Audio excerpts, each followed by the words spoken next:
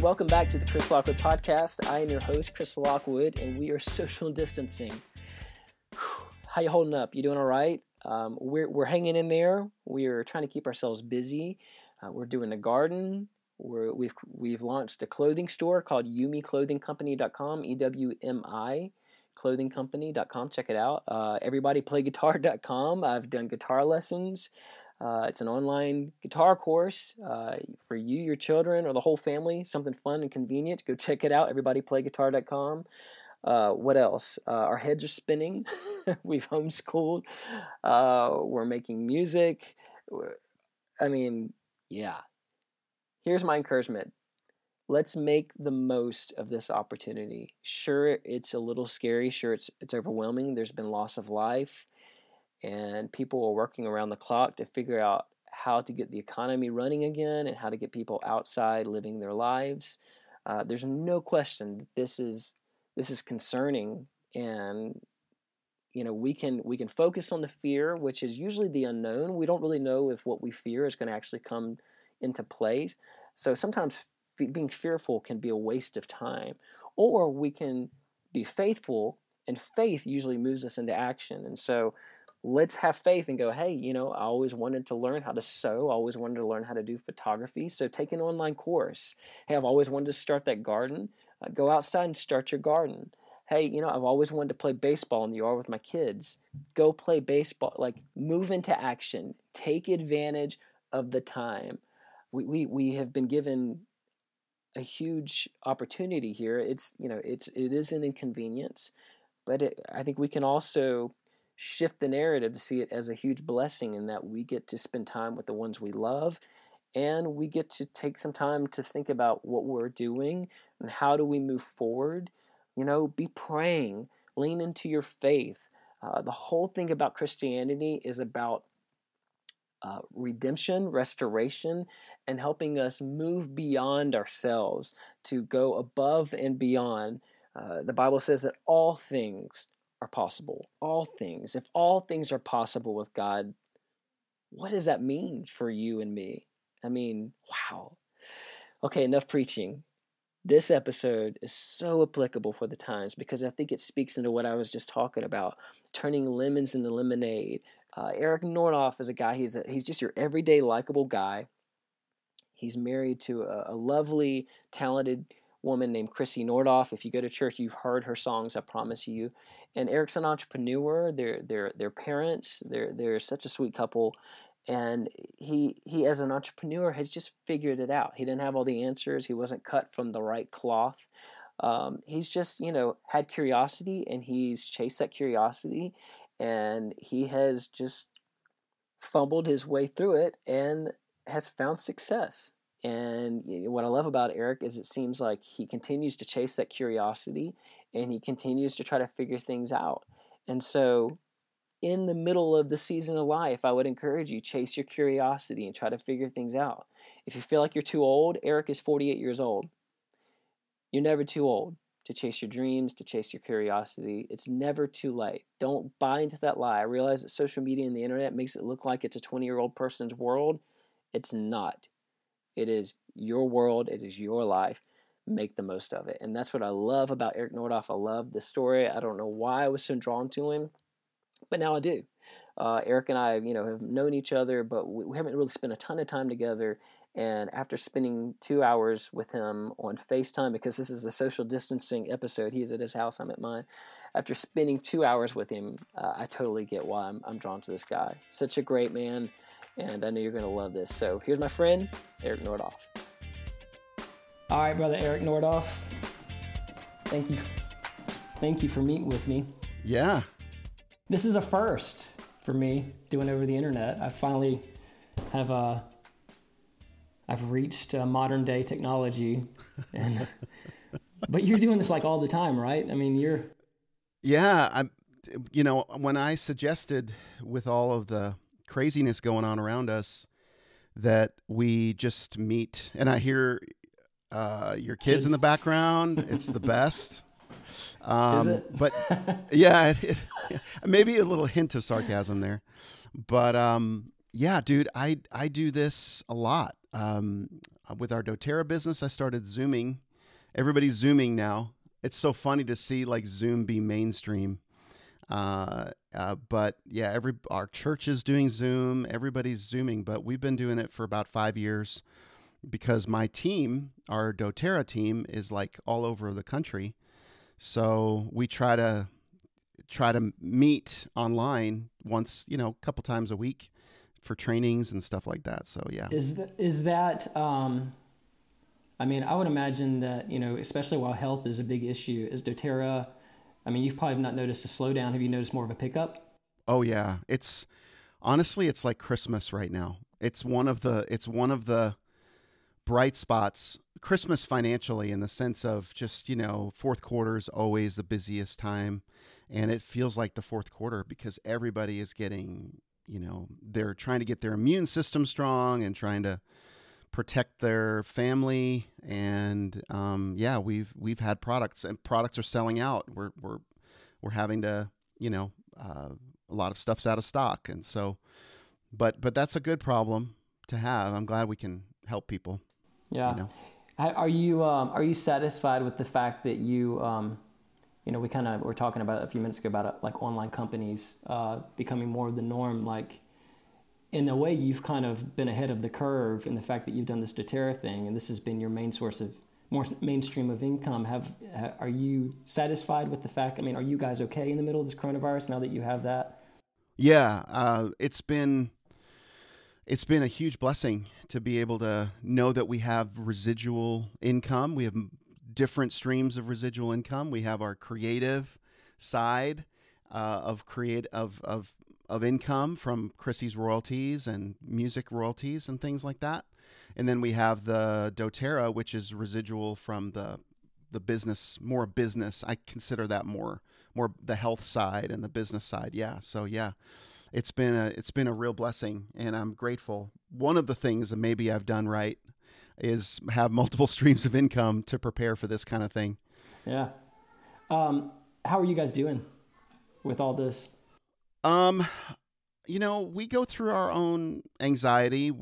Sometimes we feel, sad. There's days of sadness or mornings of sadness.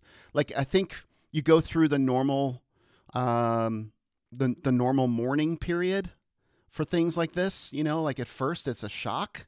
Back in March, the beginning of March, literally, like we celebrated my wife's book release on March 1st. The next week, everything begins to fall apart. And there's that shock, and then there's the kind of the anger, and then the fear of, we need to stockpile. And, I made Costco runs, and, I understand why toilet paper was in short supply for a while and in high demand. I get that because we went through that personally. You just kind of, do we have enough? Like I wasn't worried about the sickness as much as I was just worried about society and everything around us, economically falling apart. Like I'm grateful for the residual income, and I'm grateful for those things, but that's based on a solid economy, or at least an economy that's not in a depression. And, if I started entertaining worst case scenarios in my head of, we can't survive if people stop, ordering our products because it's not a necessity, and they, just run to the grocery store and have enough for food and, or can't even stay in their houses. Yes, we provide a solution on the business end, but if no one's buying, it's really tough to, have a residual income. So I know it's the fear of this thing it seems to be the more concerning. I mean, obviously, like I think that I've not watched the news whatsoever on purpose. Like, dude, I just can't. I turned it on YouTube for I was uploading something on YouTube the other day, and Trump was live, and I watched 2 minutes of it, and I was just like, I can't. I mean, there's nothing I can do about this, and all it's going to do is start to drive me crazy, But but yeah, I mean, like the fear, is almost a virus in itself. Just the what ifs of what could happen on the other side of this, Yeah. Oh, yeah. The fear is the worst part. Just battling the unknown, and the out of control feeling. And yeah, I probably did watch, like, in the first 2-3 weeks of this, I tried to watch every night, just the first 10-15 minutes, because there was something new happening every day. There was a new closure, a new shutdown. The schools were sending us emails and calls, and we have kids in 3 different schools right now. And so, and then all the activities were shutting down, and it was just like everything was coming down. And yeah, but I feel like right now we're like the 2nd of April when we're recording this. I feel like we're calm. We've got stuff in order. I'm seeing the light at the end of the tunnel. I'm seeing that, of course, we're going to have to shut down for another month. Hopefully we have the economic stimulus, and we have some things that the economy has recovered a little bit back from where it was. So I don't know. I'm feeling more hopeful these days. That's good. What are you guys doing? What have you done in the process to take advantage of the time? And like, what have you? You're a go-getter. Hey, Bubba, you're a go-getter. What have you been doing to take advantage of, like, just in the meantime, the downtime? What do you do? Like, are you? I don't know. How are you leveraging it? I know you're not someone who sits and just watches things happen and lets it just kind of fall at the wayside. Well, I wish I could say that I'm like continuing to go get, but I'm seeing this as an opportunity to slow down. My biggest battle is slowing down. And I'm seeing it as an opportunity to say, okay, I'm actually relieved that I can say no.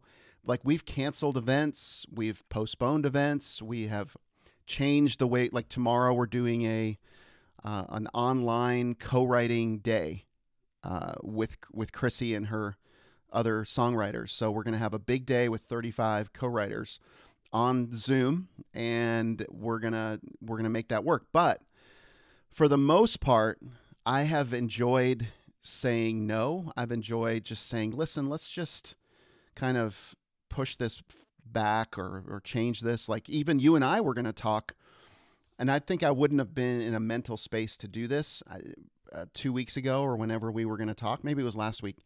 But anyway, I don't even think I was in that space. I was just kind of still wanting to slow down and take advantage of the opportunity to maybe look at, well, maybe I am doing too much. And so I have actually just been spending more time working on projects around the house. It's kind of boring. Like, we've been taking long walks as a family around the neighborhood. We've been working in the garden. We've been taking it, and I've actually been really enjoying it, slowing down. So this might be somewhat of a permanent thing for me, Yeah. We'll see. Isn't that funny? I think it's funny how it's taken, on one side it's horrible what's happening, and just in the last 2 days I've seen 2 or 3 iconic musicians who have passed away. Like Ellis Marsalis passed away, which was just like, you've got to be kidding me. And but on the flip side, it's forced us all to get back to the fundamentals of what actually matters. Like family, and obviously prayer is probably a huge thing in the world right now, which is a huge plus. But I don't know, it takes these things for us to kind of reset and to rethink like what actually matters in life. Yeah. I've been amazed. Like, I'm not a great piano player. Okay. So, but I did create this instrumental piano series that has a lot of space and a lot of, like, it's mainly quiet and soft because I don't play very well, so but I enjoy it. For me, it was just therapy, and I was able to kind of 10 years ago create this series called Quiet Time. But I just posted something 3 days ago or something where I was just playing piano on social media. And as we all are, I think you might have posted. I mean, everybody is posting music stuff here in Nashville. So, and that's great. Because I think people need to hear it. I think people want to hear it and want to experience it in a new way. And so I'm getting I've gotten more requests to do more of that just for this season, or more requests to for this kind of music, and so I'm grateful for that.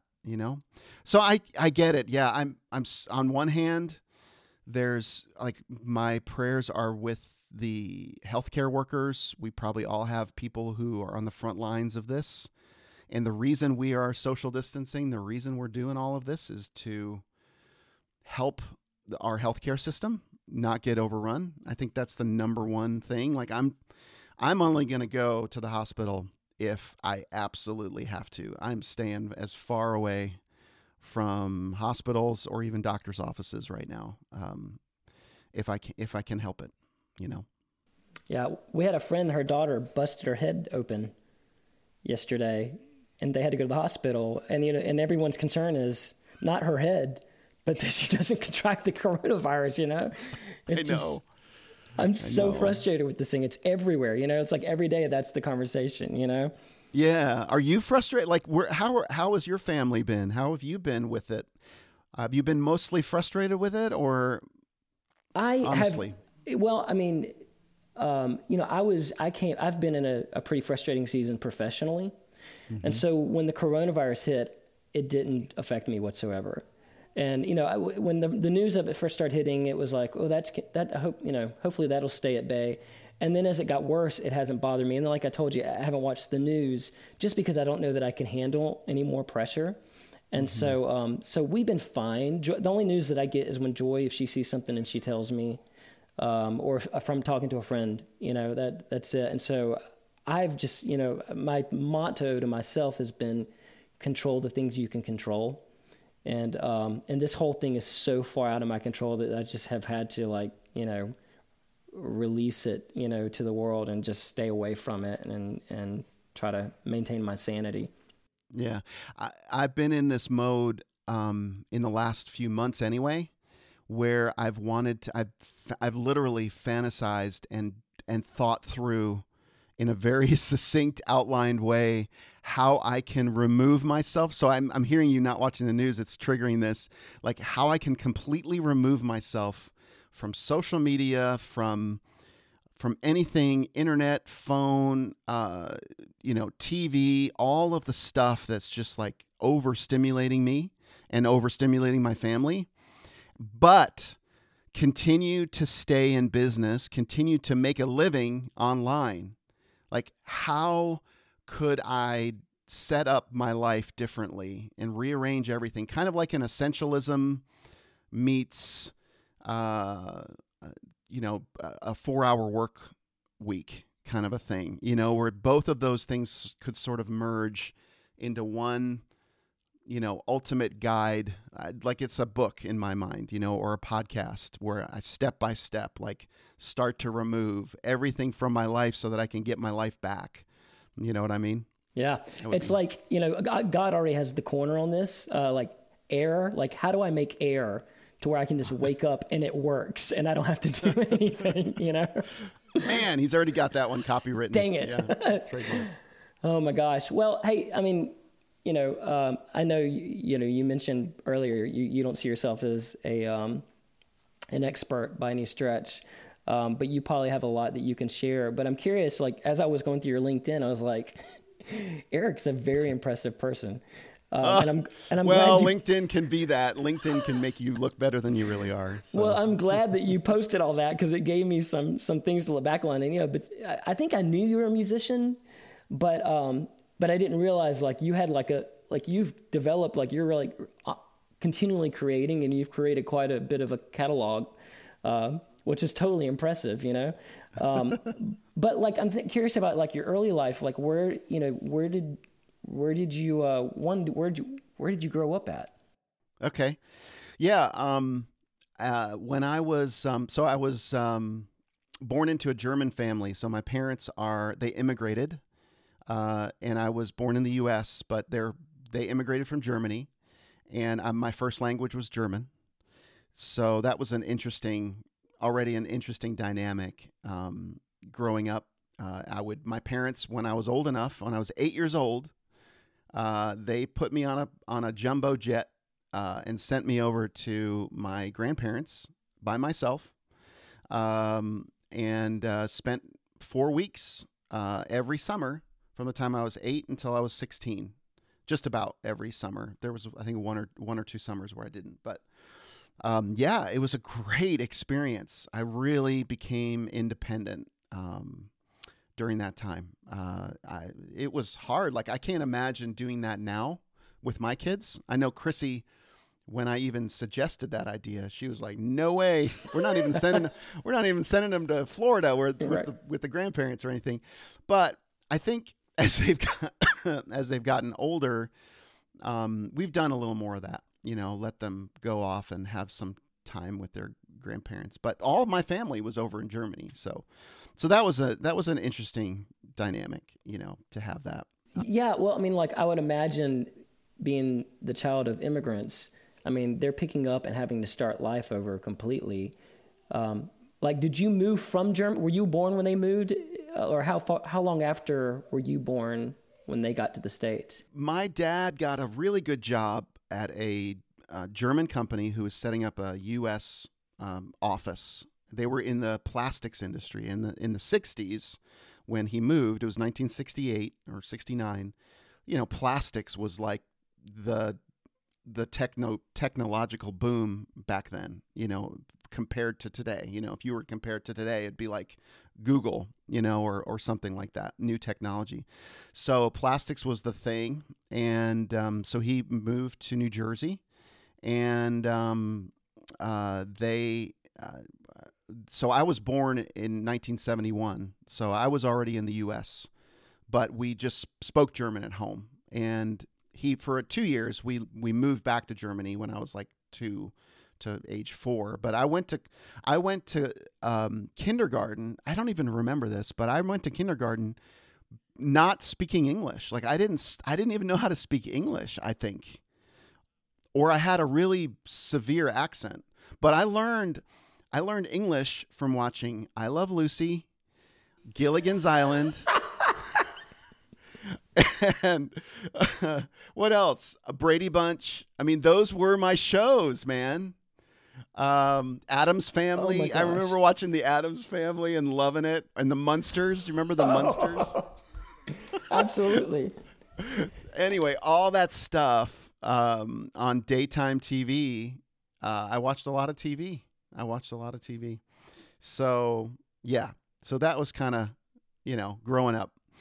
But, and I think TV influenced a lot. Like, as I got older, I watched a lot of TV. We were the generation that was exposed to a lot of TV. I don't know what it was like for you, but we watched a lot of TV. We watched a lot of sports together.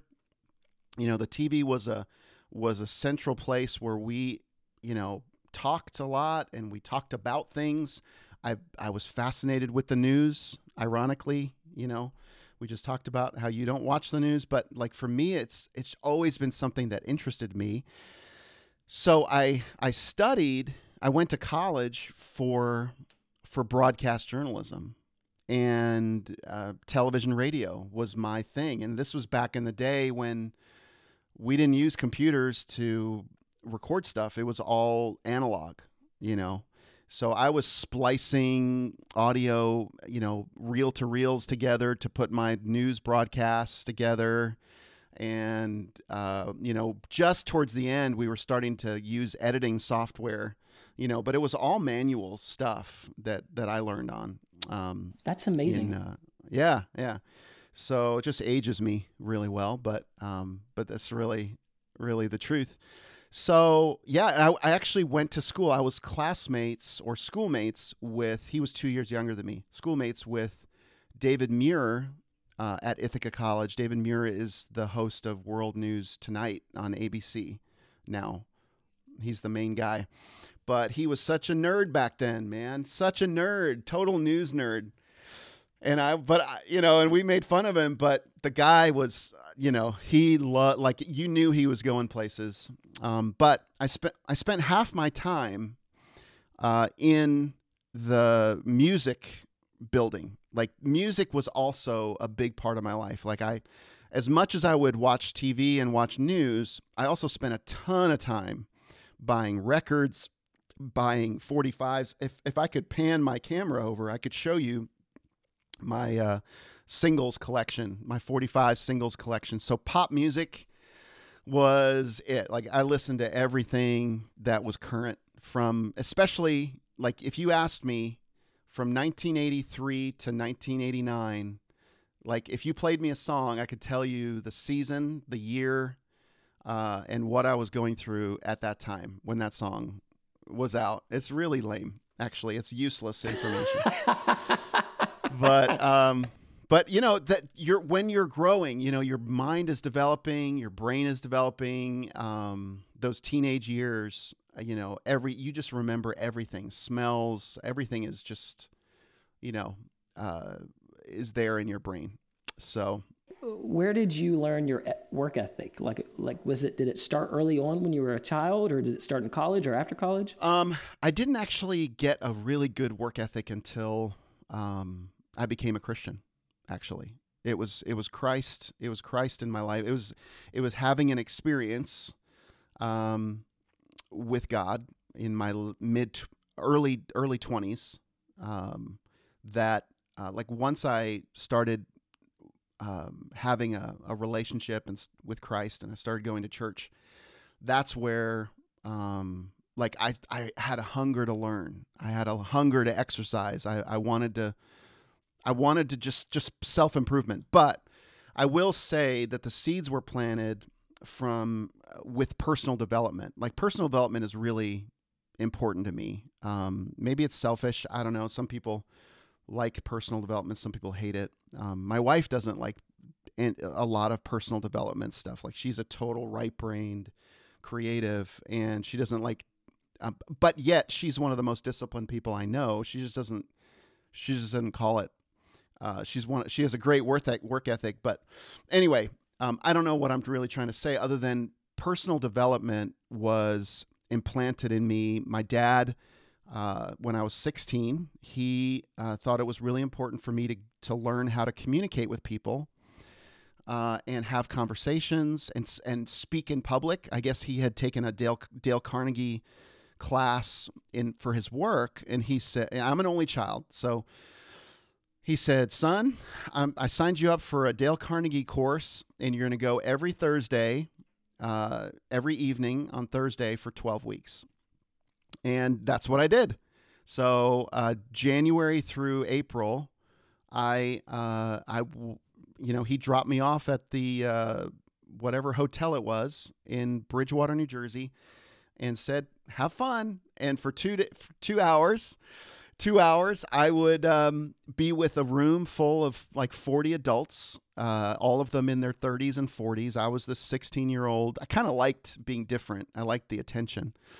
And I learned how to communicate. I read How to Win Friends and Influence People by Dale Carnegie. I read How to Not Worry and Start Living, I think was the title. But How to Win Friends and Influence People was a big influence on my life. And you know, I couldn't go back after reading that book and being saturated with public speaking and learning how to talk to people. And I carry it with me today. So that planted a big seed in me. And then from there, my dad would give me motivational tapes, or Zig Ziglar or Brian Tracy, how to sell, you know, those kind of things, you know, and I don't know why, but I listened to them, and I actually really fell in love with audio books and listening to books on tape and stuff like that from those guys. So yeah, I think those were big influences in my life for sure.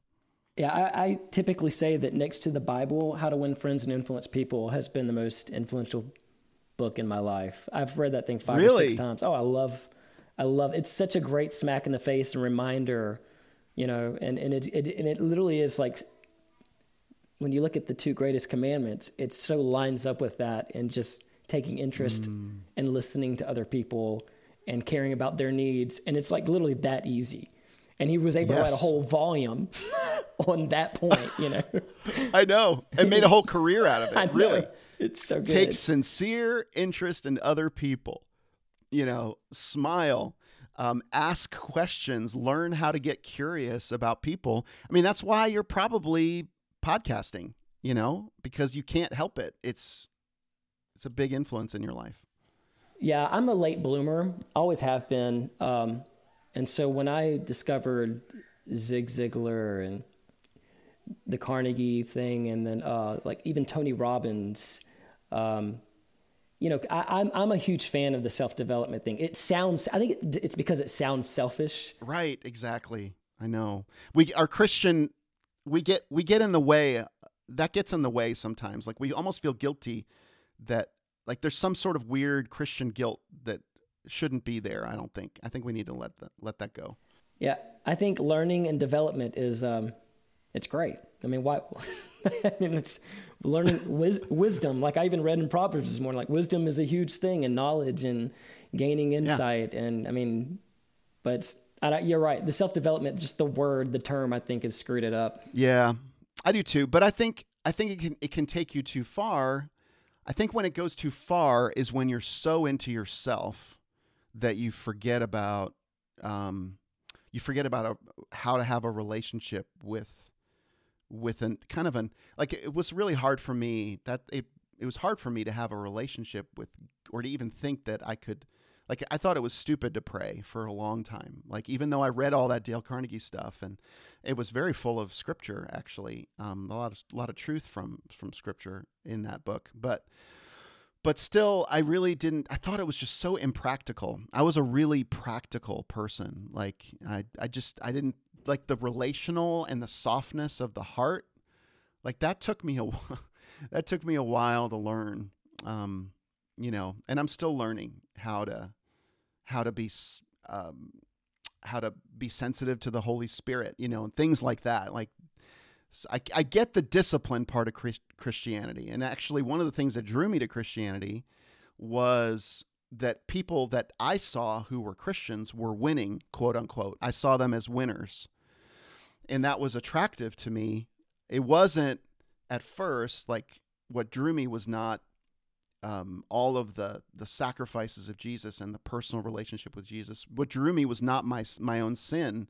I actually thought I was pretty sinless before I got married. Right. and had kids. I mean, those are wonderful institutions and things to really humble you and make you realize, how selfish you are. Plus I was an only child.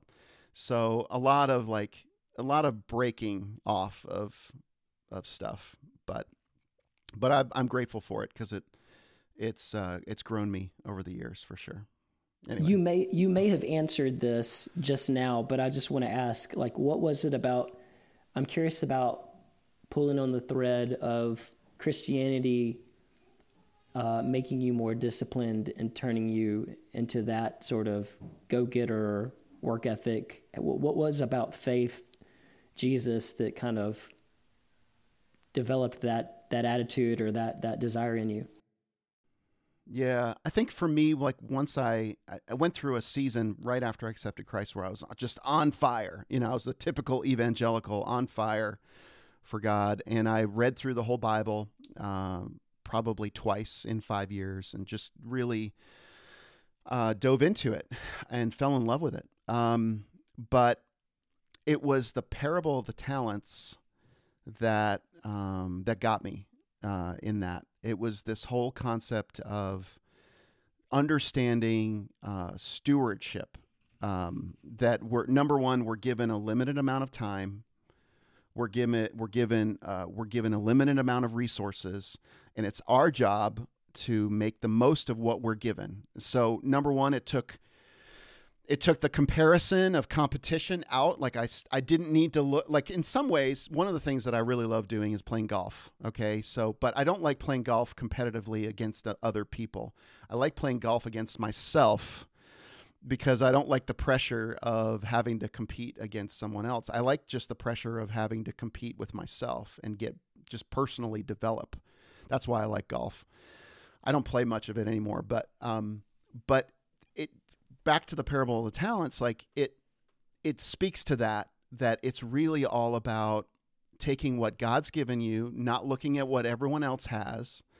Some people have a lot more talents than me, but taking what the talents that I have, the talents that you have, and saying, okay, I am going to invest this in whatever way I can, and almost to the point where I was obsessed with making sure that I was stewarding everything in my life. I became very aware of what I was like. From that point on, I think I was never bored. I've never been bored since then. I don't ever like, not that I do everything intentionally. I definitely have my lazy times. I'm lazy almost every day. Like that's not what I mean. Like, I'm not like obsessive compulsive about it, but it definitely made me aware that I have very limited amount of time. I have very limited amount of resources, and I really want to make the most of it because I really believe in that. I think that's a good way to feel at the end of the day. That's a good way to feel at the end of a year or a season, that, man, I gave it all that I had. And, I learned as much as I could about this. I took what little gift I had in this, and I made the most of it. And that's what I've tried to do. And that's probably why you see a lot of things on the LinkedIn profile, because I have been interested in a lot of different things. And I've kind of always enjoyed this idea that we as creatives, I love the idea of monetizing creativity, our creativity. I love the idea of stewarding the creative gifts that God's given us and maximizing it. Like, that's what wakes me up every day. I get excited for others. I get excited to help others do that. I get excited to do that for me personally.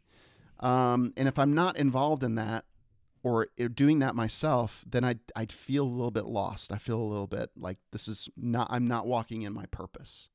Who has been the most influential person in your life? Chris Lockwood. No, not yet. as you should be. No, probably the most influential person would probably be my dad. My mom and my dad. I mean, I think whether we like it or not, if our parents are going to have the greatest influence on us, especially in our formative years, and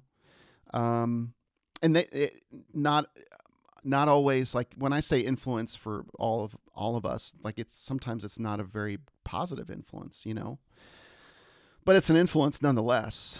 I think influence, just like money, has no, can be positive, it can be negative, it can be good, it can be bad. I think it's neutral. It's just a matter of how are we going to use our influence. So I think my dad really exemplified a good influence in my life, and gave me a lot of practical, sound wisdom. I have a tremendous amount of respect for my dad and my mom. I think my mom gave me a lot of, she just gave me a lot of peace. Like, I always knew I was loved by my mom. I always knew I was cared for. Whereas with my dad, it was, sometimes I felt like I had to perform for him, or I had to be a certain person or say a certain thing in order to gain his acceptance. And I think that's where some of the rootedness of people pleasing kind of started in my life. I would do or say just about anything to get someone to like me, especially in my younger years. And even I see it even today. I'm 48, and I still get very easily tempted to want to please people, to gain acceptance. And it's just, I went through a really tough season where I really came face to face with that the ugliness of that, in my life. And I'm sure we'll get into that. And I would love to talk about that, because that was a significant season for me, from 2012 to 2017, 18 was a significant season for me. And I'd love to share some of that, because I think there's a tremendous amount of lessons. Let's go for it. You want to go right there? Yeah, okay. Go for it. Okay.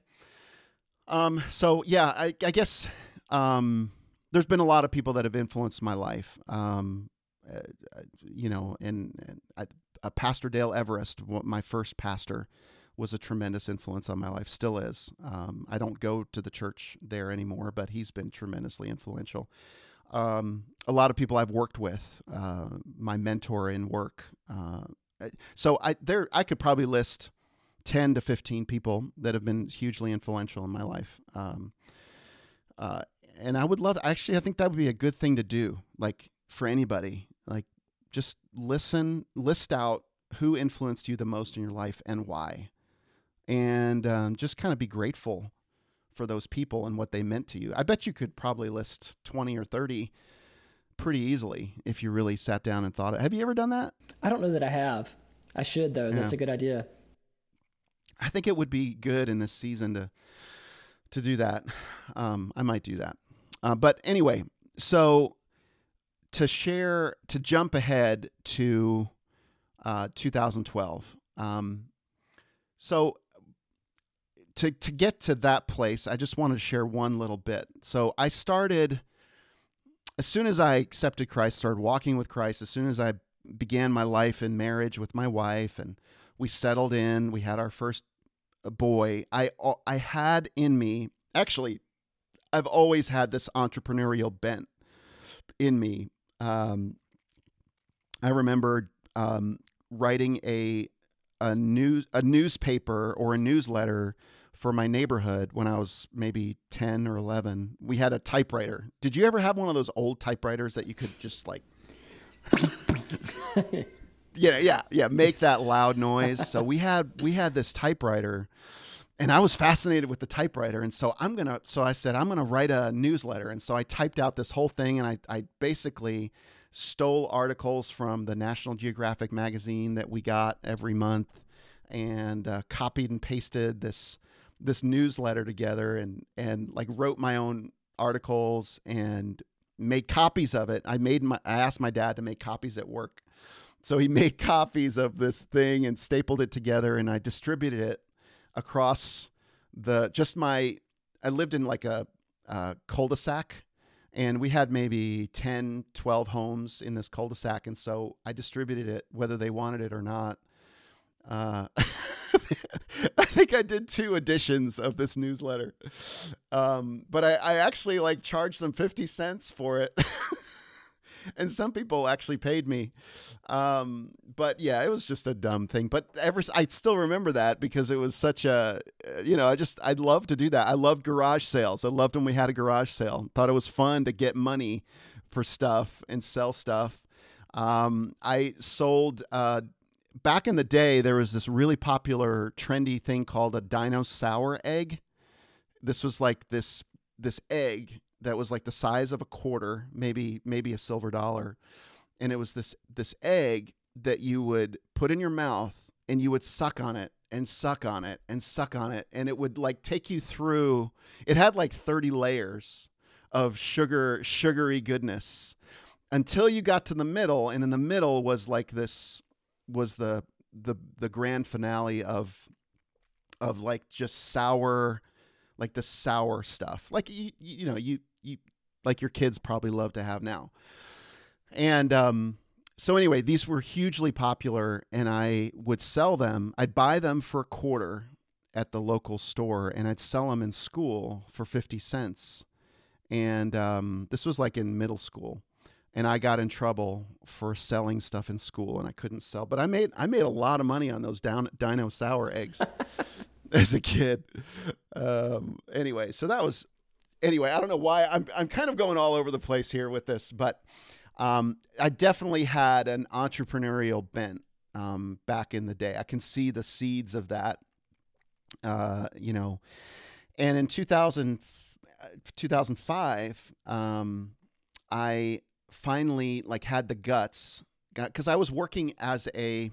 I'm sorry, I'm jumping all over the place. This is not a very organized, thorough explanation, but I was working in the Christian music industry. So I worked for Warner Brothers as the head of international. The German background that I had, and the Dale Carnegie actually got me my first job as the head of international for Warner Warner Brothers, the Christian division, Warner Alliance, a real small label. And I did a lot of things, but international was one of my jobs. And so, I got to dive in and talk to people from all around the world and distribute Christian music to all of these people, and learned how to do that. And then I worked for Provident Music Group, which was another larger Christian label. And I did international for them. And then I worked at Word Entertainment. And so this was in the span of from 1996 to 2004. I worked in the Christian music industry in the corporate kind of world, and kind of got chopped. What is the word? Cut my teeth, or I don't know. I don't know what the word is. My German shows every once in a while because I don't know how to phrase things. But yeah. So I kind of cut my chops, cut my teeth in that world. I don't know what the word is. There's something about got my chops. What is it, Chris? Help me here. It's cut my. Give me a lifeline. Cut my teeth. Okay, yeah. So I cut my teeth in this world, and then so I couldn't help. I couldn't get out of my head this idea of starting my own company and doing an international licensing and distribution company. So I finally had the guts to tell my boss in 2004, who was great. I'm still super good friends with him today, that I was ready to jump ship, but I didn't want to leave right away. I wanted to kind of train up the next person for the role. And so for the next 6 months, I got to train up the next person to fill my role, and they had layoffs, and it was perfect timing. And I was able to at least get a somewhat of a severance and get some financial backing for my venture to venture out and begin to work with independent artists, independent labels, and license their music. And I tell you what, there's nothing more motivating than knowing that your money's going to run out to get you to work. So I hustled. That's really when I started to hustle, was when I had to pay for my own health insurance. I had to provide for my 2 kids, my wife and 2 kids. My wife was working as a piano instructor part-time, but that was it. She was just beginning to write songs, and she really had no other income, and her only skill was music at that time. And so she used it however she could, but man, we just hustled. I had a 4-year-old son and a 2-year-old son at the time, and they were running around, much like your kids are right now. And it was hard to find a quiet place in our 1,900 square foot house in Franklin. And but man, that's when I started. It was just the Skype was just kind of coming into being. So I one of the best things I had was I had a partner in England, and we would literally talk almost every day on Skype, and we would strategize together about, because he was going to be my guy in England and Europe. He would represent all of the music that I represented into Europe, and I would represent all of his music that he represented into the U.S. And so I was kind of like this music broker of talent, and I would take U.S. talent, U.S. products, U.S. DVDs, U.S. CDs, and I would license them into 90 countries around the world. And they would then manufacture those CDs there locally. I was able to give them all the parts, we used to call them, online, like the artwork and graphics. I spent $5,000 on a website. Crazy to think that you would spend that much on a website. But this was 2005. And so had a great, effective website, was able to deliver at really low download speeds these graphics. I had to ship the CDs. There was no way to upload music at that time effectively. So yeah, man, we just did it, and I hustled. And in the international sales, you don't get paid for like 9 months on work you do at that time. So like it took me 9 months to start getting royalty payments coming in and additional money coming in. So yeah, I mean, I hustled those first 5 years, we built I think our best year, we did about $500,000 in gross revenue. The net was, I maybe I took home $60 or $80,000 at that time. But it was good enough to kind of get us going. But out of that, I had to pay for healthcare and had to pay for all these things that a self-employed person would do. At that time, I would say I was definitely self-employed, and I was not like a business owner, really. I'm one of the most influential books, which probably for you too, was Rich Dad, Poor Dad. I don't know if you've ever read it, but Rich Dad, Poor Dad rocked my world, the whole cash flow quadrant, understanding, oh, I'm actually living in the self-employed world. I'm still trading my time for my money. And then I read The 4-Hour Work Week, which further emphasized this in 2007, 2008. And I began to realize that I was not operating in a cash flow, in a way that I could trade my, I basically was not operating in a way where if I stopped working, I would continue to get money. Yes, I would probably get some royalties from my work 9 months later, but eventually the money would dry out. And that kind of became scary. So I, then 2008 hit. Okay. 2008 was pretty detrimental for a lot of people. My business suffered as well.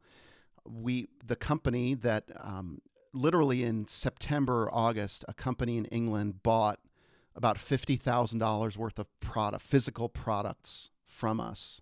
I shipped those products to them knowing that they would pay me in 90 days, 60 to 90 days from then. Well, in that 60 to 90 day period, they ended up going bankrupt and they couldn't pay me $50,000. But I still owed the company in the US about $30,000. So I was going to make a nice $20,000 margin on this sale, but I couldn't then. And thankfully, the U.S. company was really gracious to me, and they allowed me to just kind of start making payments on the products that I had bought from them. The company in the UK had already sold those products off, so they couldn't return them. Long story short, what that caused me to do at that point, I was largely only dependent on this one business. We didn't have any other source of significant income coming in. So that's when I see this time right now that we're going through with COVID-19, this pandemic. I see this as another 2008, 2009. This is an opportunity for people to take advantage and like you're doing, you're starting to do some very different things because of it. And I think what people are doing now to make changes because they're forced to is going to be a huge blessing for them long term. That's kind of how I see it, because it's the same thing that happened to me in 2008.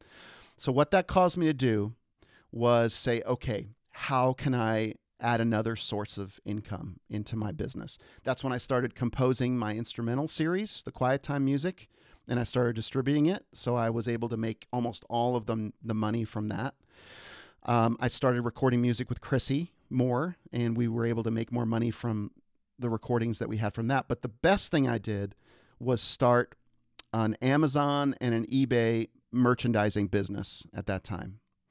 So at the time, the whole like third-party merchant was just kind of up and coming. It was kind of created to compete with eBay, which was really big still at that time. eBay was a significant player in the whole, everybody selling their own stuff. And so I knew I could source audiobooks. I knew I could source music and DVDs from various different people that I'd built relationships with. And so I knew I could get it for like 70, 80% discount, some of it. And that was a godsend for me. So I basically started buying stuff from people at deep discounts, and I started reselling it on Amazon. And I started learning the tricks of the trade. I understood, how to sell on Amazon, how to sell on eBay. And became actually a greater source of income for me than the international business. And it helped me pay off the debt, because I had, like I said, I had about $35,000 in debt, which to me, I hate debt. I'm a big, Dave Ramsey is probably one of my influences, as well. And, so I needed to get rid of that debt as quickly as possible. And, within 6 months. What's so great about that is that,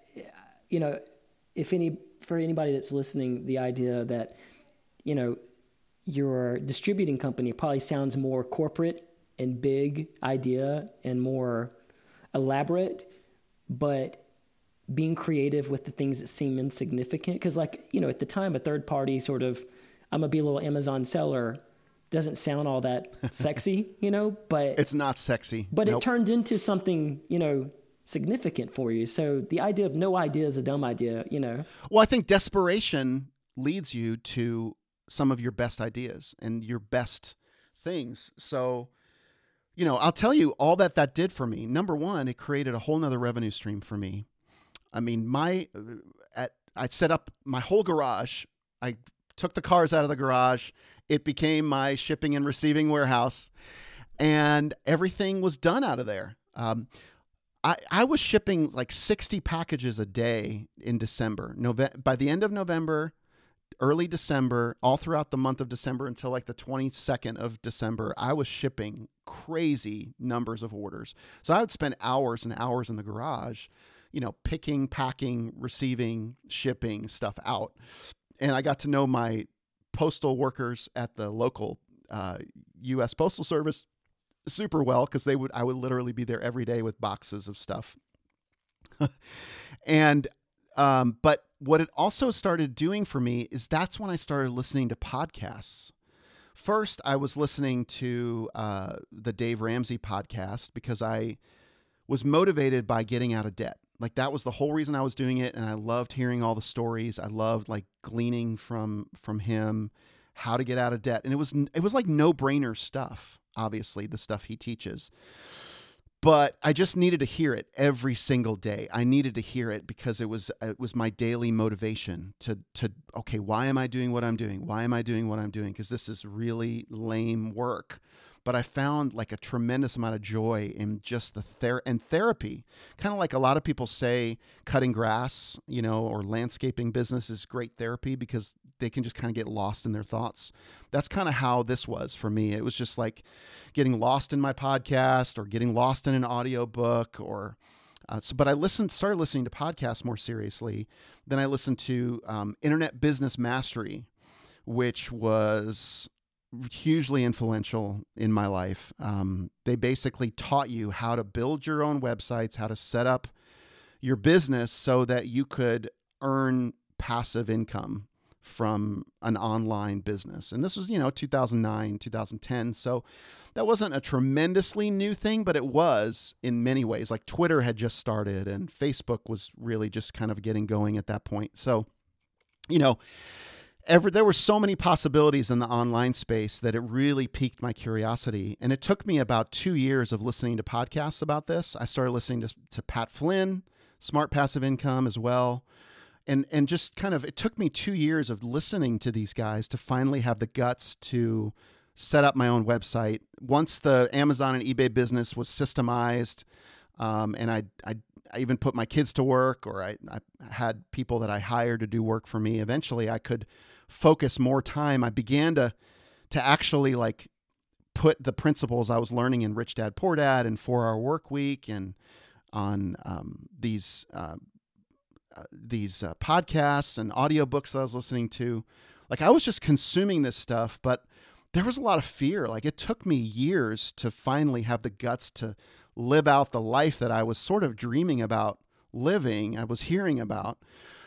So I'm kind of a late bloomer. Like, you were saying you're a late bloomer. I'm definitely I'm not a big risk taker. I wish I was more of a risk taker, and I'll share more about that here in a minute. But it took me a long time to finally build these businesses. But once I did, I kicked myself. Why haven't I started these businesses sooner? I started learning about how to do opt-ins and lead generation and begin to take people on a funnel before funnels were cool. I was learning about this whole funnel principle. It wasn't even called a funnel at that time. I think it was called, like, I don't know what Internet Business Mastery called it, but something similar. It's like a way of building influence and building trust with people. And so podcasting was always something I was curious about doing. I'd never done it. I started a business with my wife called The Music Coaches. That was my first business that I started in 2011, outside of the passive music income, like Quiet Time and I started a workout company called Spirit Fit Music. It was like music for workout, Christian music for workouts. You can still find it. It's still out there and it's still active, but I sold it to my producer friend who produced all the music for me. Nice. But yeah, anyway, really cheesy stuff at first. He's doing an even way better job of it now than I ever could have. But anyway, so after Spirit Fit Music and Quiet Time Music, which are still passive, Quiet Time's still a very passive income stream for me. But after that, I started the Music Coaches. So basically, I was going to teach. I was the business guy, and Chrissy was the creative person. So we did this we founded the website. I think we started doing some stuff on Twitter and on Facebook, and somehow we gathered a small community of people, and we would do these weekly go-to webinar. This is before Zoom.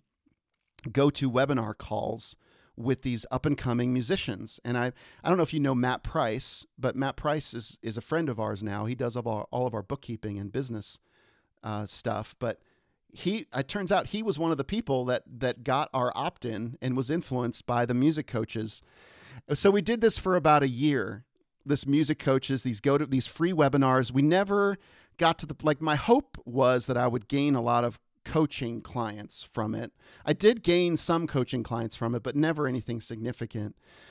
But just the exercise of doing it was more valuable because it helped prepare me for how I could really, explode some of our online business a little bit later. But I had to do, I think it's really important for people to hear that you have to just do it.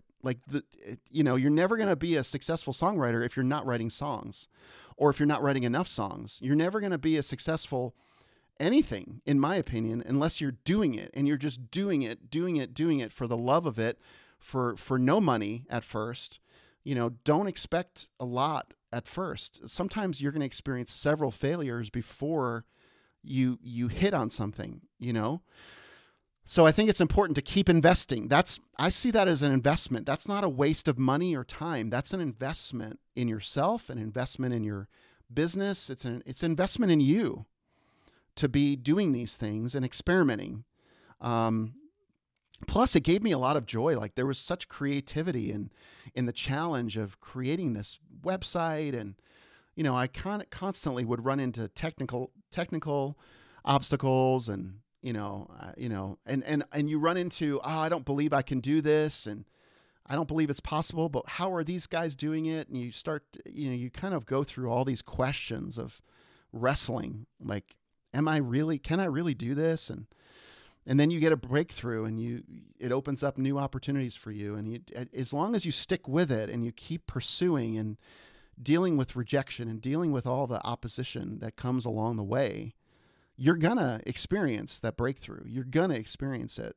It's just a matter of staying with it and sticking with it and pivoting if you need to, and changing and not being afraid to change things up and look at things from, it's kind of like a puzzle or a Rubik's Cube or whatever. You're looking at it from a new perspective, always be turning and twisting this thing that you're holding, that God's given you to steward.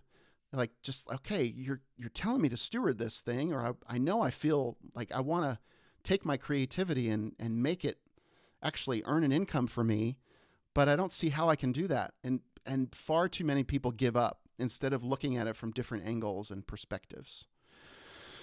I think that's really important, you know? Yeah. And so you started this music company with Christy, this coaching thing, and then She got sick of it. did she? But oddly enough, she's starting to do it again.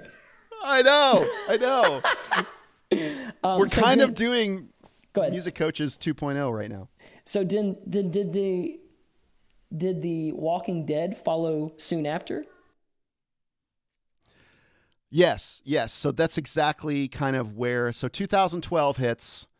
Okay. So Chrissy has a hit song in 2010, 2011 with Natalie Grant, Your Great Name. In 2012, early 2012, she wins the Dove Award for Worship Song of the Year. And it's like a big change for her. From this point on, like she realizes that she can do music full time. And so she literally starts to get publishing offers, and her career begins to explode. And so that's all happening in 2012. Another thing that happens is, even though her career is exploding, she's experiencing a tremendous amount of pain health-wise. Like her health, she struggled with Lyme disease in 2003, 2004, and she kind of overcame that. She started to see kind of a resurgence of symptoms in 2012. And so literally, like, even though she's having all the success musically and songwriting, she is literally climbing into the Walmart shopping cart to rest while we're shopping. That's how, like, she's in so much pain. She has so much inflammation in her body. She's tired, exhausted. I've never seen her look more pale. Like, she's not doing well. And it's because of these resurgence of symptoms. And so in July of 2012 or August, we decide to start seeking some natural opportunities to help heal her body. So we sign up with our first chiropractor, and we start going to the chiropractor, but yet she's also seeing her regular doctor, and her regular doctor is telling her to go back on antibiotics, another round of heavy, deep antibiotics. And so we had our feet in around September, October, we had our feet in both like natural and regular traditional medicine. And we kind of had a come to Jesus discussion, Chrissy and I did, about what are we doing here? Are we choosing natural, or are we choosing medical? Like, I don't want to spend, it was money discussion. I was like, I don't want to spend $200 on our family to go to the chiropractor, and then $200 a month as well, at least, or more, thousands of dollars in medical bills for all of this treatment that's not natural. So that's when she goes to her first essential oils class and learns about a Lyme disease protocol. And this is very non-compliant, but that's the truth of what happened. And she begins to experiment with essential oils. And very quickly, within 6 weeks, she is a completely different woman. She has all the energy again. She doesn't look pale. She looks healthy, and she's strong. And she begins to share naturally with her friends. We've never been a network marketing couple. Like, we don't ever do that kind of stuff. But I'd always said I was intrigued by it because I'd heard enough about people having success with it. It's a great training tool. I said, if you ever find something that you love, I'd love to help you on the business side. And so November, December, she's sharing. She obviously loves the product. We're helping other people get accounts. And by the end of the year, we've enrolled, 20 people. We've helped 20 people get accounts or so, maybe 10. I don't know how many it was, but not a significant number. And so we have one of those conversations, and I say, I've always wanted to start a podcast. Why don't we connect with people through a podcast about our story, about essential oils, about our love for this product? And so we did. We called it Faithful Wellness. And we grew in a matter of 13 months from that point on, from January 2013 till February of 2014, we grew our doTERRA business, and we went from earning, nothing really, a couple $100 a month, to earning $12,000 a month in this business through growing our network and through the podcast. Like half of our audience found us through the podcast. So we were talking every week about our stories. We were sharing our stories, sharing her stories, sharing about our belief in the product. And we started helping people enroll and build their own accounts. And we started helping them build their own business. And we had people in Jacksonville, Florida and Minnesota calling us, asking for advice. Chrissy started a Facebook group that grew to a couple thousand people to help them with Lyme disease. And we were very open about it. At this time, this was before the FDA came down and said, listen, you can't make all these disease claims. They, told everyone not to do this anymore. And so we had to stop this. But in 2012, 2013, 2014, that's how we built our business, was through podcasting. Now, at the same time, in October, my next door neighbor and I started watching The Walking Dead together at night. And actually, that whole summer, I kind of binge watched the first 2 seasons of The Walking Dead because I think it premiered in 2011 or 2010.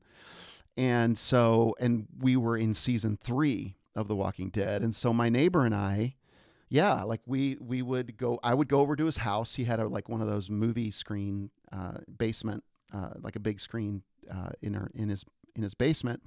And we would go over and watch our favorite show at the time. We both bonded already. We watched Lost. Both of us love the show Lost together.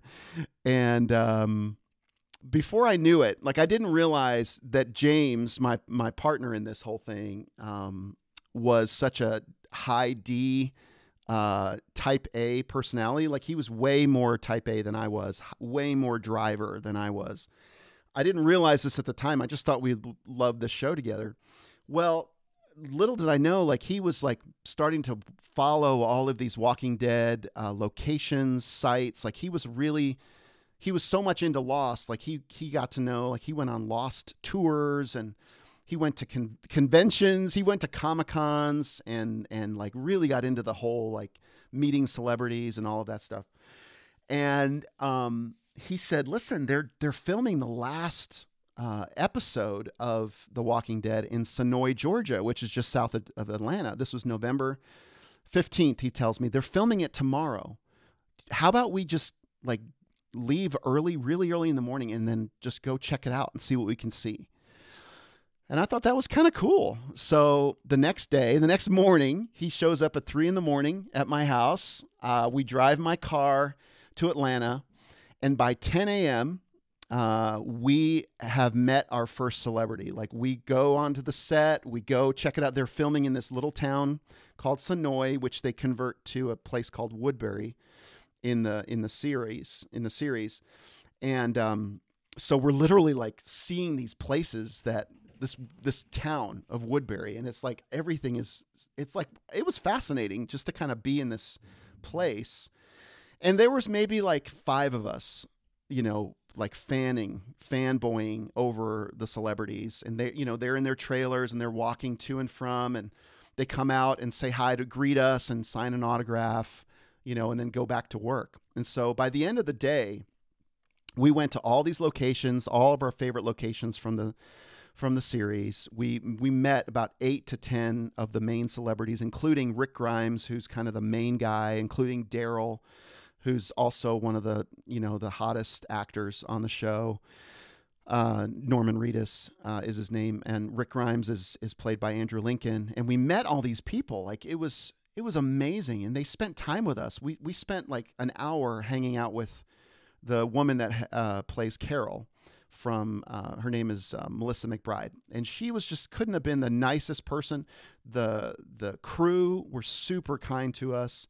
Atlanta is a bursting film and TV scene anyway, but this was our first kind of exposure into this whole scene in Atlanta. And man, we just came back on a total high. We drove back that night. It was midnight. We finally, make our way back. And along the way, we started talking about our love for podcasts and how I had always wanted to start a podcast. So I literally started this Faithful Wellness podcast for our doTERRA business and the Walking Dead Walker Stalkers podcast around the same time. I think I started Walker Stalkers a couple of weeks before, in December. So we just start, with a crappy microphone and just us sitting in this basement where I am right now. And we're just, talking about our experience. We called ourselves the Walker Stalkers because that's what a lady there named us.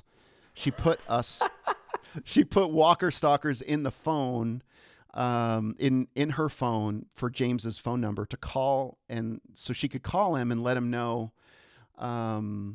when a celebrity was going to come out or what was happening at a different location, because we went off and checked out a few other places around the area where they filmed.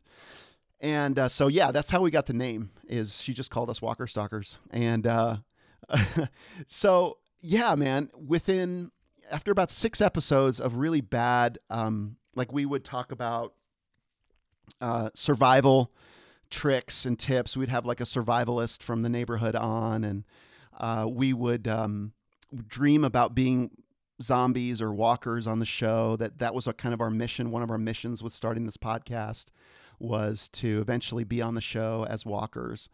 And then we would pretend to have callers to our podcast. Oh my gosh. Yeah, it was really bad. Like, we made up this character. His name was Chris Pendleton, and he lived in his mom's basement. And he would call in, and he was a big fan of the comics of The Walking Dead, but he didn't like the show. And so he would argue with us. And it was basically James in another voice, pretending. And so we would have these, delightful conversations with Chris. And then I pretended to be calling from Germany, and I did my German accent, which I can do really well. And, be all excited to be fanboying with the rest of us, with James and me. And, but eventually, we tried for about 6 weeks to get a real actor from the show. Eventually we were able to get the head of special effects. His name is Greg Nicotero. We were able to get Greg to come on the podcast, and we were giddy. We were nervous. We were giddy. We're like, this is real now. We're getting a real person that's actually willing to come on our podcast. And so we had a little gimmick. Our thing was, because we were in Music City, that we would write a parody song for every guest that we had. So we asked Greg in an email what was his favorite, artist. And I think he said, oh gosh, what is the band name? It's not Def Leppard, Led Zeppelin. So it was Led Zeppelin. And so we did a parody of a Led Zeppelin song to intro him. And when the podcast came out, he didn't hear that at the time because it was just an interview, but we put that song in there. We edited that song in there, and he loved it. And he shared it with all the actors. He played this song because it was Greg Nicotero, dun, dun, dun. I don't remember the name of the song, but it's just a popular Led Zeppelin song. Anyway, and he thought it was so cool. It was really, really dumb, but it was great. And so he shared it with all the actors. And before we knew it, every week we would get a new actor coming on the show. That opened up the floodgate. And we had 28 straight weeks of episodes with an actor. And we actually started getting real listeners. We started getting a real social media following. And within 90 days, we became the number 2 podcast on television and entertainment category for Apple Podcasts at the time.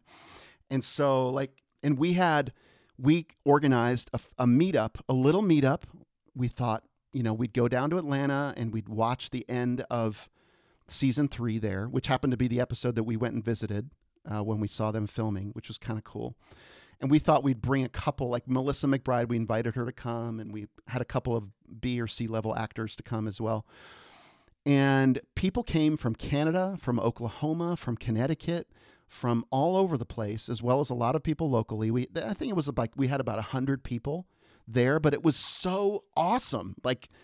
This was a real deal. We were on such a high that 100 people from our little podcast, we could get 100 people to come and pay to come and do a season finale party with us.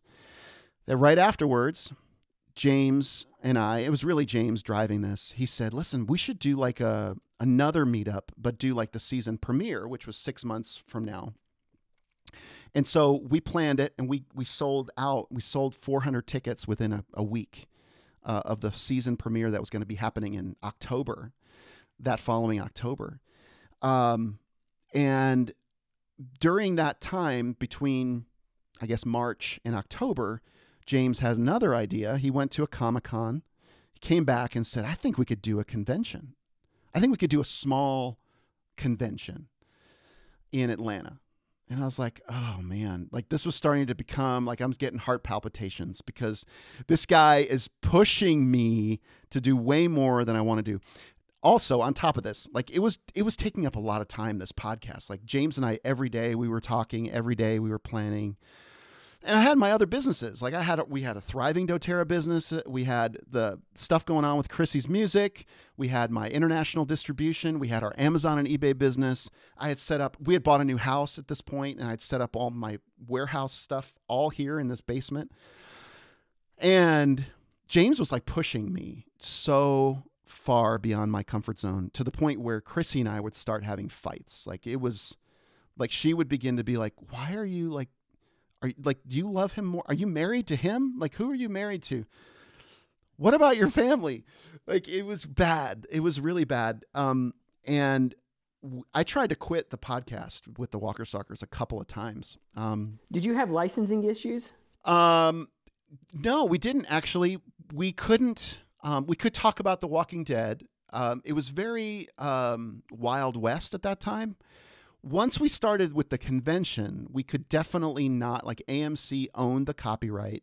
We could definitely not use the AMC logo. We couldn't even talk about the characters because they owned the rights to the characters. So we had to be careful not to be, that this convention would be a Walking Dead convention. It couldn't be, it had to be, of all things, a sci-fi and horror convention is what we had to portray this as. And we had to get a few like horror actors. Like we had the guy from Gremlins. We had the guy from Breaking Bad, the bad guy from Breaking Bad, Giancarlo Esposito. We had just some dude, actors. I know he was awesome. But we had to get some other actors from, horror films. Like we had Freddy. We had Jason, one of the Jason actors. Anyway, it was crazy. Like I don't even watch horror movies. But we had to kind of do this to keep it from being a Walking Dead convention. But we ended up having 40 actors from the show, from Walking Dead there, and maybe 10 from other things. But anyway, this turned into a way bigger thing than I ever imagined it would be. We started a Kickstarter, and we needed to raise $15,000. We committed to reserving and filling 600 nights, 600 hotel room nights, 600 rooms for 2 nights in Atlanta, the Westin Hotel. The Westin Hotel is like two big circular buildings. They're real identifiable in Atlanta. So we booked the Westin for this weekend, and then we booked the convention center. Like we were on the hook for, like if we didn't sell tickets, we were going to have like $500,000 in debt. It was a lot of money. It was a lot of money that James, but we just needed to raise $15,000 to book the first actor over the summer. It was June 14th. We had to raise $15,000 or else we wouldn't raise anything. So after 2 weeks of our Kickstarter, we had only raised like $2,000 for this thing. And so then we kicked it into a whole nother level of social media promotion. We got creative. We gave away all kinds of stuff just to get to our 15,000 number so we could use that money to commit the guarantee for the first actor. So, man, it was scary. During that time, I tried to quit. I wrote James a long email. And I was like, I almost lost my house in 2008, or I felt like it. It was a struggle in 2008, 2009. I don't want to go through that again. I'm not going to put myself at risk like this. And he assured me, listen, we're going to do it. We're going to do it. And sure enough, we raised our 15 grand. We got slowly, we started, as we got every actor, we started promoting the fact that we got this big actor, we got the next big actor. Eventually, Rick Grimes, Andrew Lincoln, the main character, committed to coming to our convention. It was like, and once that happened, once Daryl committed, or Norman Reedus committed, and Andrew Lincoln committed, ticket sales went crazy. Like we ended up having, for us, this was a big deal. Like for our first convention, not 1 year later, it was November 1st through the 3rd of 2013. Remember, November 16th, 2012, we went on this little trip. Not even a year later, we had 11,000 people at our convention hall. We booked the rooms. We barely broke even. We might have lost a few grand, but we did it. We did a very terrible job. But people had a blast. Everybody had such a blast. And, I thought, coming out of this, I thought, great, we have a convention. We'll keep our podcast going. We've got a great group of fans. We'll do one convention a year in Atlanta, Georgia. It'll be awesome. Well, the following week, James says to me, listen, how about we travel this convention around and do this in other cities? Like I could do Chicago, Boston. He starts listing all these cities. And I'm just like, oh, I'm crying. I'm literally like, I can't handle that. That was the most stressful experience I had, managing 5,000 angry fans who want to see their favorite celebrities and dealing with all the volunteers. Like we had to have like 100 volunteers to manage the lines and all of the people and the vendors and ticket sales and everything. Anyway, it was a whole like craziness of a year. And you're just learning as you go. Yeah, we do nothing. I mean, Dale Carnegie made his face shine very strong, because what I learned from Dale Carnegie was take a sincere interest in other people, smile. I learned how to build community. I learned how to interact with people. I learned how to calm people down. I had a lot of angry people who didn't want to wait in a 2-hour line. And I just literally just met them face to face, explained them. I learned a ton about leadership, about how to deal and interact with people, how to lead a group of volunteer army.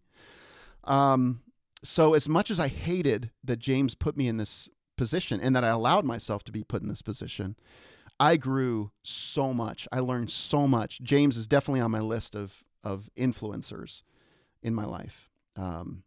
So I grew a ton, but it got really unhealthy after that. Number one, The Walking Dead is a gory show. It's not a clean, family-friendly show. Although our conventions, we really tried to make them family-friendly. So first of all, allowing all of this horror and all of this gore and, all this stuff into my house, I started having all these collectibles. James is a giver. His love language is giving gifts. So he would give me all these posters and signed things of people as zombies and like all these cool like collectibles. And so my house began to be filled with collectibles, and all this beautiful Christian stuff that was everywhere started to go down. And we started putting posters of me with, celebrities up and, all of our cool antics and activities. So you can imagine this was not planting a good seed in my marriage.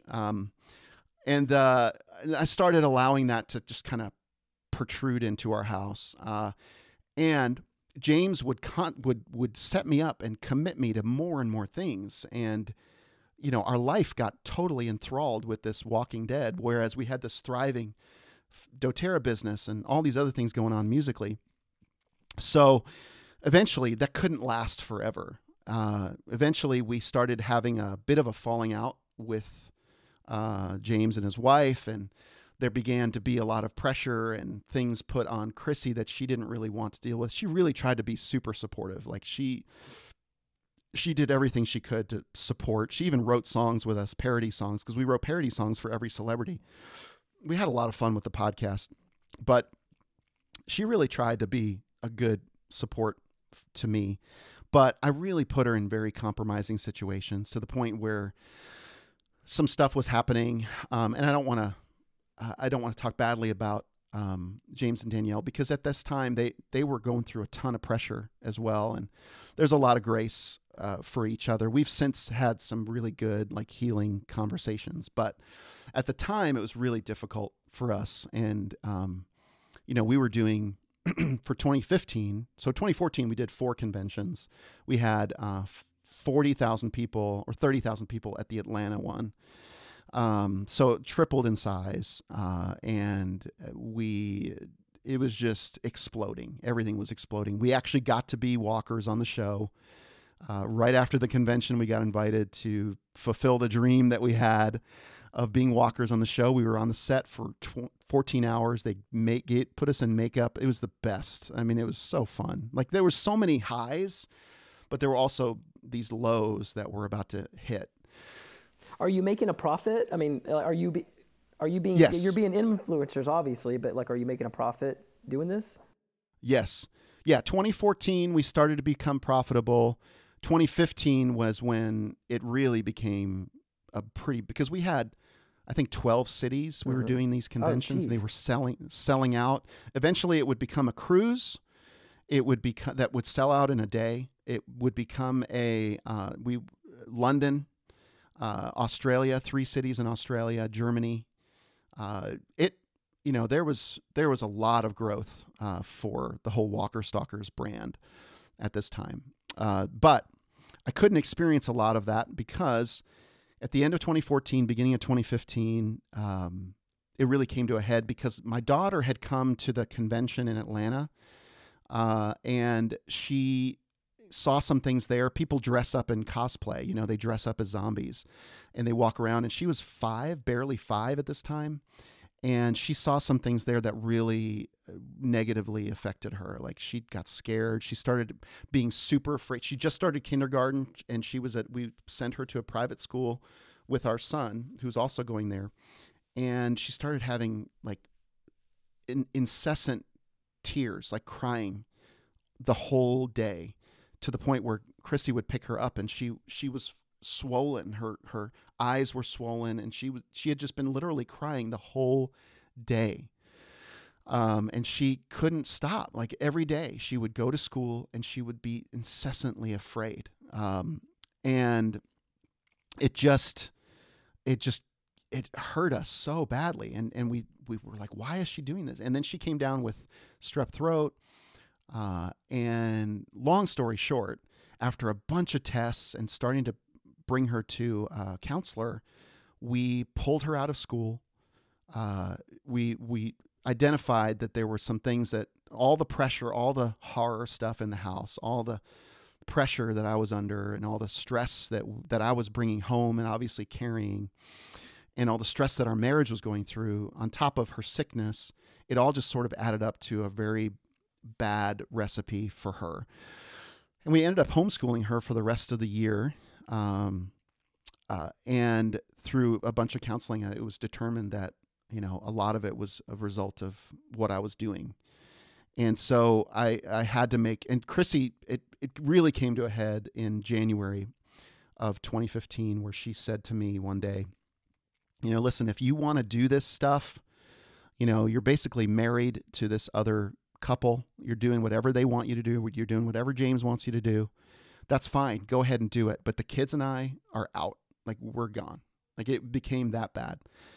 And I'd never imagined that would ever happen, because I'm honestly, like, I try to be such a family person, and I really value that so much, but I got totally caught up in the fame and the excitement and all of the promises, and, the pleasing was a big part of that, trying to please James and please my wife and please everyone, please God, please, it was all this pleasing stuff that I realized was going on in my life. And so, yeah, I told James, I said, I really am going to need to stop doing this now.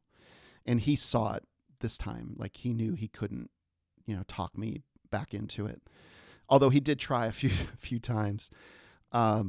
I mean, he was emotionally a wreck too. And what I realized about James going through the next 3 months, we finished up the podcast, we finished up the season. I went to one more convention to kind of say goodbye to the team. We had built a very close community of leaders and volunteers, and a very tearful goodbye. We watched the episode that we were featured on as zombies together, and it was kind of this really sweet, bittersweet time. But at the end of March of 2015, I did my last episode, and we said goodbye to everybody and sold my half of whatever value it was at that time. Now, I'll tell you, if I had sold it a couple years later, I'd be a multimillionaire. I don't think James could have bought it from me, but I definitely wasn't, because we had not built up enough profitability at that point. But I did strike somewhat of an arrangement that was good compensation for me in this, transition. But it started a avalanche of other issues after 18 years of marriage, 17 years of marriage at this point, that took me about 3 or 4, almost 4 years to finally to see our marriage flourish again. And to see our home life flourish. After that, there was, all this other stuff kind of came out about stuff that we had kind of buried in the midst of dealing with a busy family, and just things that I was doing that caused a lot of pain to Chrissy and a lot of wounds. And man, it was a tremendously eye-opening time and humbling time for me to see what I was bringing into our marriage and into our family. That, I went through a lot of counseling, a lot of coaching to kind of see, especially the pleasing part, which is a big rooted part of that. Like, who am I really? Like, my relationship with God deepened tremendously because I was so broken by the fact that it was just like I was living a life that was not true to God, true to myself, and true to everyone else around me. There was a lot of lies building up. Anyway, I've talked a long time, so I'll let you. What did you give us a couple, like 2 or 3 of the biggest lessons you learned out of that? Because usually it's the hardest times where we learn the most, Yeah.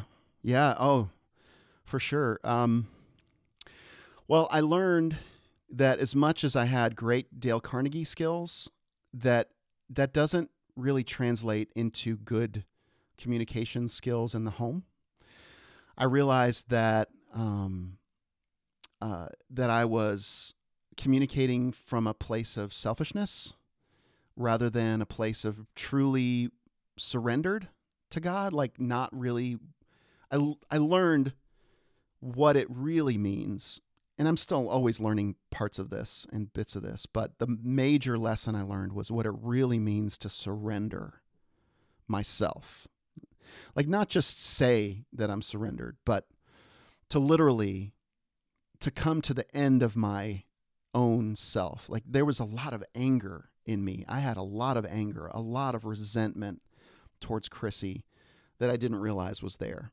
And it would reveal itself in little jabs or looks or ways that I would say things. And I realized that our biggest fights came as a result of me. It always was rooted with me and wanting to not see some of the ugliness that was really inside of me.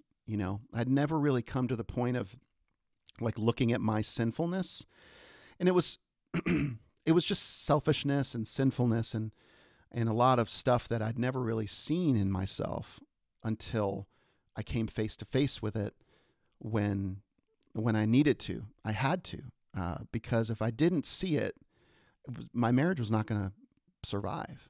You have to humble yourself to the point where you have to be willing to die to yourself. And I think I learned more about what Jesus means when he talks about the first shall be last and the last shall be first in the kingdom of God.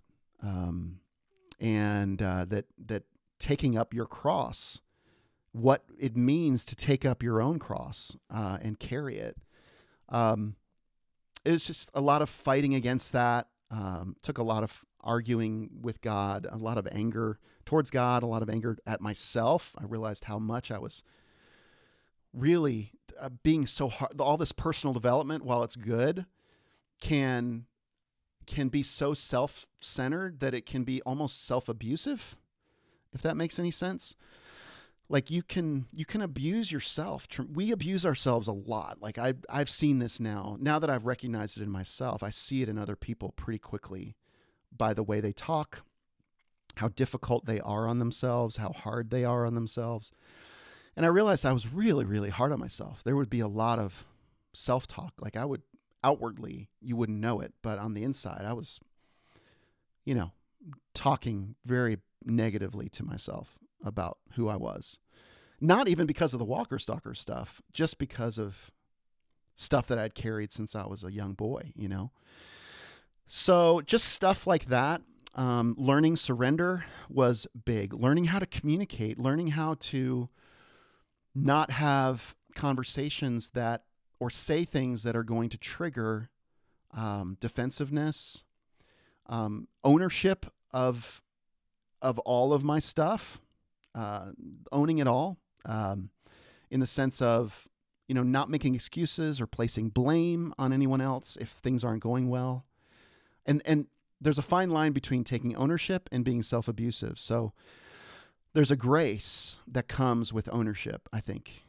When you realize that you might be the reason you are where you are, and the reason that you're fighting, and the reason your marriage isn't very good, and the reason your business isn't going well, could it maybe be what you are doing to get you there?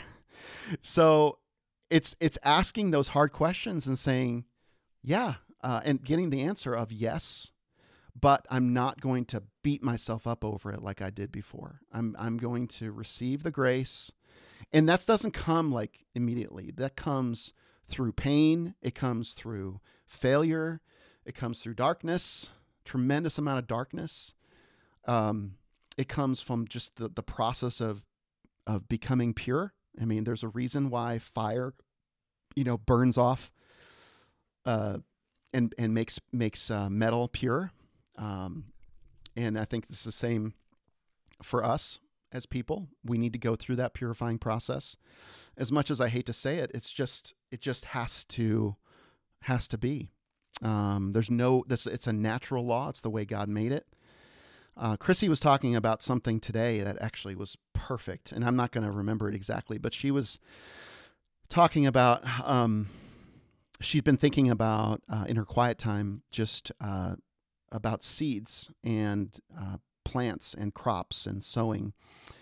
And we're gardening right now. And she was saying that, a seed can't grow unless it's put in darkness in the ground and in isolation, right? Isolation and darkness have to precede any growth or fruit. And then on top of that, the seed has to break. The seed has to break. I had to break. I had to be broken of my stuff in order for what was deeper inside of me to come out, the fruit to be coming out, and for growth to be experienced. And it's painful. Nobody wants to be broken. Nobody wants to go through darkness. Nobody wants to go through isolation. But unfortunately, for real growth to occur, and I can testify to this, you've got to go through it, and you just have to go through it. There's no other way around it. People want quick success. People want to see other people being successful, doing great things. But, sometimes that's a fluke. Sometimes that can just happen.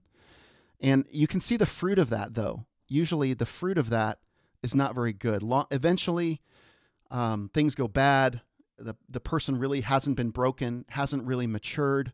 It's not good seed that went into good soil that experienced that success, but good seed and good fruit put in a good bit of darkness, a good bit of brokenness can produce tremendous amount of good fruit. And I'm seeing that now. So there's a happy ending to this story for me right now, because I'm really in a place now where we can be here at home. We're secluded. We're in this pandemic. We're social distancing, but we are experiencing a tremendous amount of fruit. It's not perfect. We get on each other's nerves as family and as everybody does, but man, we are experiencing a tremendous amount of fruit, but it came as a result of all that brokenness. Professionally, I'm doing a podcast called the Courage Cast, which that's what I talk about on the Courage Cast is my experience. I try to find people that go through the same types of things. I try to encourage my leaders in our doTERRA business, really anyone who's doing anything creative to, in order to do great things, you gotta face some really difficult things, and you have to embrace discipline. You have to face the fear, learning how to face fear and acknowledge it. I just kind of share everything I've learned from the Dale Carnegie stuff to my experiences with the Walker Stalkers and, everything in between on the podcast. So it's tremendously rewarding for me. I love doing that. Our doTERRA business is still growing and thriving. I love partnering with my wife in her new ventures. She's written a book. I love helping promote that, the marketing funnel for that. So yeah, man, good things are happening. But it came as a result of a lot of difficulty. I could not have teed you up any better than everything you just said in wrapping this up, because it was so applicable to the whole world being stuck in darkness and secluded, and seeing that there is good that comes out of being broken and put in dark situations. So you have profoundly and professionally just knocked it out of the park. So thank you, dude. I appreciate you sharing. I mean, I know, again, you may not feel like you have a lot to offer, but your experience, and you carry wisdom, you've learned wisdom, and I'm sure that there's plenty. This has been good for me. Just to speak with another human being outside of my house. But dude, I so appreciate you sharing from your heart and sharing your experience and allowing me to spend some time with you. I'm curious, so like any I've already taken a few notes on like the Dave, mentioning Dave Ramsey, Dale Carnegie, Tim Ferriss, blah blah blah. Any resources you think would be helpful to people during this time, like books or podcasts that you would recommend that might be inspiring besides your wife and your music and your doTERRA stuff? Anything that still you go to, that you listen to or read that would be helpful during this season of life that we're all in, and even for people that would listen to this 20 years from now, anything that you would recommend? You bet. Hey, Chris, thank you it's seriously an honor to come on. I'm grateful that you asked me and you wanted to hear my story, and thanks to the listeners for putting up with a lot of back and forth and a little, me not explaining it in an organized fashion. But thank you for letting me kind of vamp on it and talk so much. I don't usually do that. I'm more comfortable asking questions. So thank you, Chris. What I would say is there's a few things right now that are really important to me that I'm learning right now that I think are really valuable for us. And number one is I know now why I read these books, but I read 3 books in the last year. I'm not like a big, read 52 books a year kind of a person. Sometimes I just get stuck on a book and just kind of revisit it. That's good for me. So 3 books I read. Number 1 is True Riches. It's a book called True Riches. I don't remember the authors' names, but I had them on my podcast. And it was kind of an accident that I read this book, but super grateful that I read it because these guys that wrote it one of them is part of the Generous Giving organization, and they teach people how to give. And one big change I made this year is giving off of the top of my income. And I would just encourage you that in this time, I would challenge you, as hard as it is, to give more than you're comfortable with. There is so much fruit in giving that comes in your life. Just like there's fruit in forgiving others, it's a form of giving, forgiveness. So just as there's fruit in forgiveness, there's fruit in giving that comes back to you. And it doesn't always come in the way of financial way that some people might say. I'm not a prosperity gospel person in any way, but I do believe in the power of giving, what it does for your heart, what it does for your relationships, what it does for your business, for your peace of mind, your relationship with God. All of it is benefited from giving. So I'd encourage you to read True Riches. Number 2, the second book I read is called The 12-Week Year. That really helped me to set up an intentional system for every 90 days of my life. I don't always stick with it, but it gets me started on a journey, and I've found a lot of fruit in following the 12-week year system, which is it's not a complicated thing. The third, which is probably the most impactful, is a book called Profit First by Michael Michalowicz.